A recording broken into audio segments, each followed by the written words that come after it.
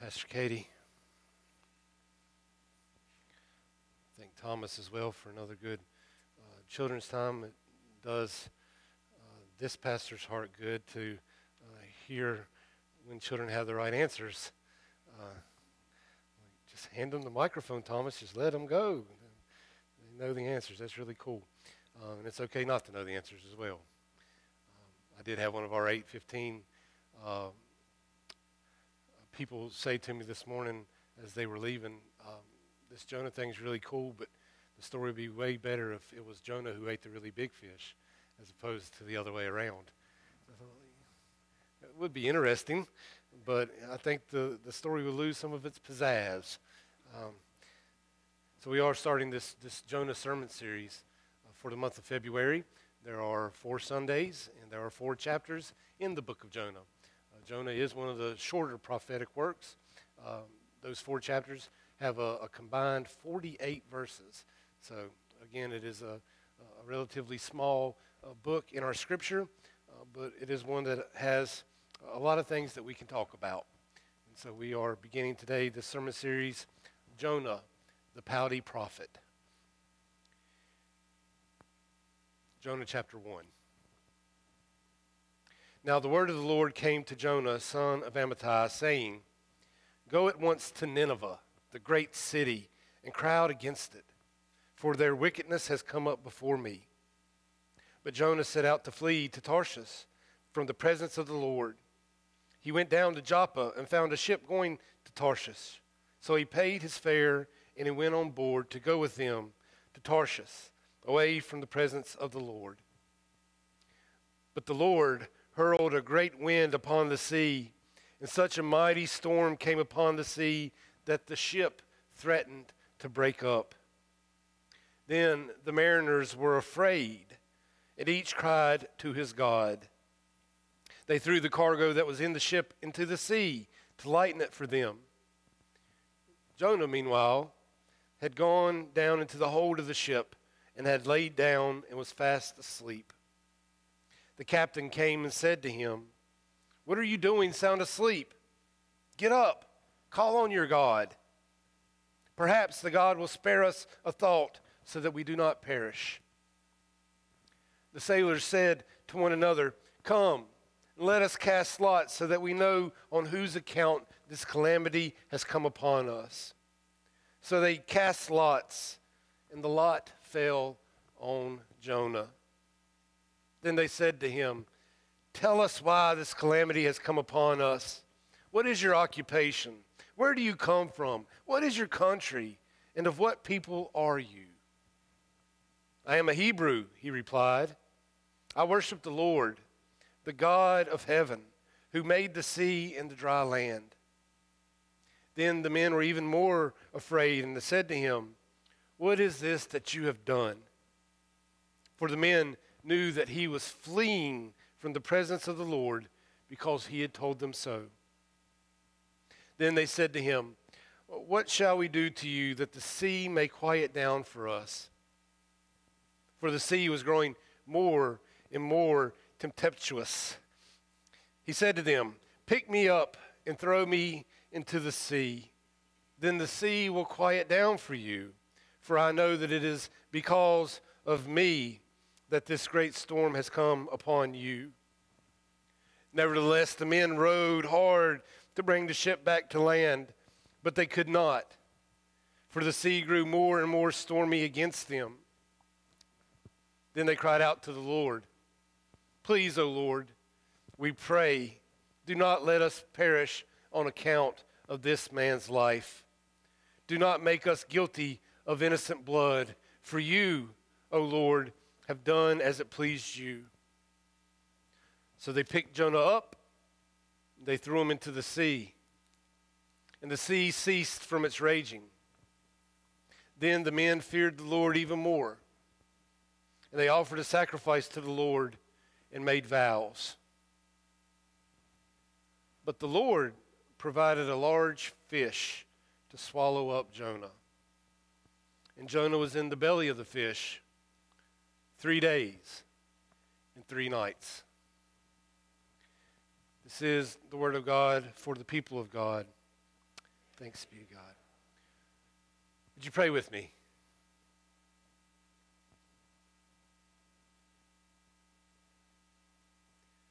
God, we pray that we can hear what it is that you would have us to hear today with clarity. We pray that we can find some intersection between Jonah's story and our own. And we pray that the preacher be nothing more than just a vessel, an instrument of your grace. We pray these things through Christ our Lord. Amen. Jonah is similar to other prophets in Scripture in his reluctance to go and do as God instructs. But Jonah is different in the fact that unlike, say, Moses or Isaiah or even Jeremiah, who used their tongue to say, not me, I'm not the one, no way. Jonah doesn't use his tongue to say no. Jonah uses his feet.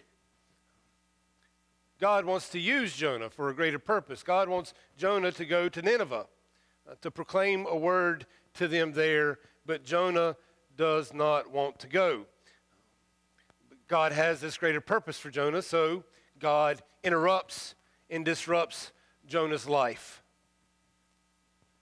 And Jonah flees. Fleeing God is a main theme in the book of Jonah. And unlike Isaiah and other prophets, Jonah does not say, "Here I am," when the voice of God speaks. He just runs. There is no "Here I am" with his voice. There is only, "Well, there I go" with his feet. In a book that some of you are probably familiar with, Herman Melville's Moby Dick, there's a character named Father Mapple. Father Mapple is the preacher at Wellman's Chapel. Father Mapple names Jonah's sin in the book as willful disobedience. Willful disobedience. And he says, if we obey God, we must disobey ourselves. And it is in the disobeying of ourselves wherein the hardness of obeying God consists. To obey God is to disobey ourselves, our wants, our interests, our desires. It is to prioritize God's intention for our life over our own. And Jonah didn't quite get that because it's hard to get. So Jonah tries to escape. But there is no escaping God. There's no escaping God. There's just disobeying God's call in your life to go and do and be as God would have you to do and be. God is constantly pursuing us. Just like someone who loses a coin or a shepherd who loses one sheep. God is constantly running after us, chasing us down, trying to get a hold of us. In the vigor of God's pursuit, it increases when we flee like Jonah. There's this wonderful poem written by Francis Thompson called The Hound of Heaven. And I want to share just a little bit of it with you this morning to further emphasize the way in which God is constantly pursuing us. I fled him down the nights and down the days. I fled him down the arches of the years. I fled him down the labyrinth ways of my own mind, and in the midst of my tears, I hid from him, and under running laughter, up visted hopes I sped, and shot precipitated, adown titanic glooms of chasm fears, from those strong feet that followed after. But with an hurrying chase, an unperturbed pace, deliberate speed, majestic instancy, they beat. And a voice beat, more instant than feet. All things betray thee, who betrayest me.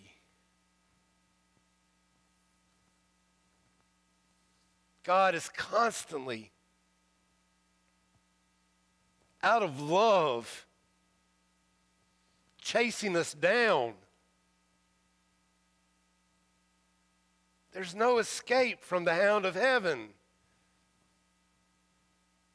There's only obedience or disobedience. And sometimes in God's loving pursuit of us, it may be the case that there must be a really big fish to make us stop. And if not a really big fish, then something. Some disruption, some interruption, something that causes us to pause and to realize that there is no escaping the loving grace of God's call in our life to be God's children. God's pursuit is most evident not in the 3 days that Jonah spent in the belly of a fish, but in the 3 days that Jesus' body lay in a tomb. So why keep running? Why keep running? God has gone to great lengths to reconcile God's self to you. 3 days.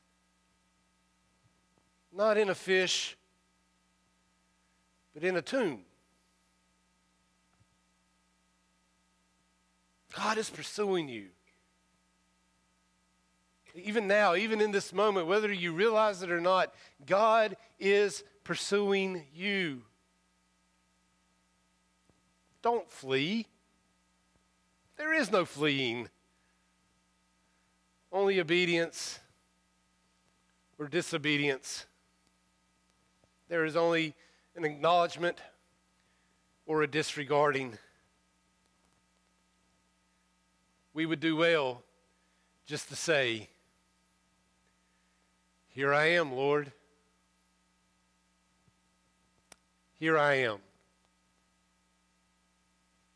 Here I am just as I am. Weary from all of the running,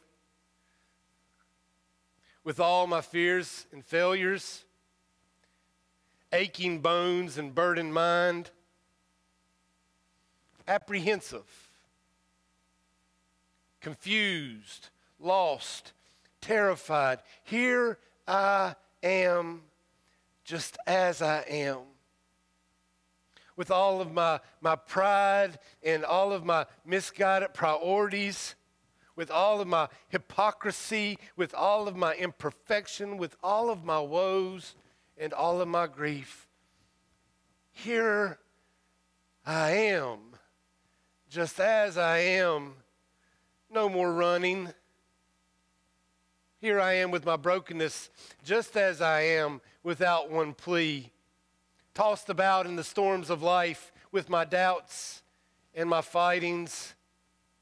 Here I am with the sacrifice that is my life given to you in response to your life given for me. Here I am. We would do well to say it. Here I am just as I am. No more running.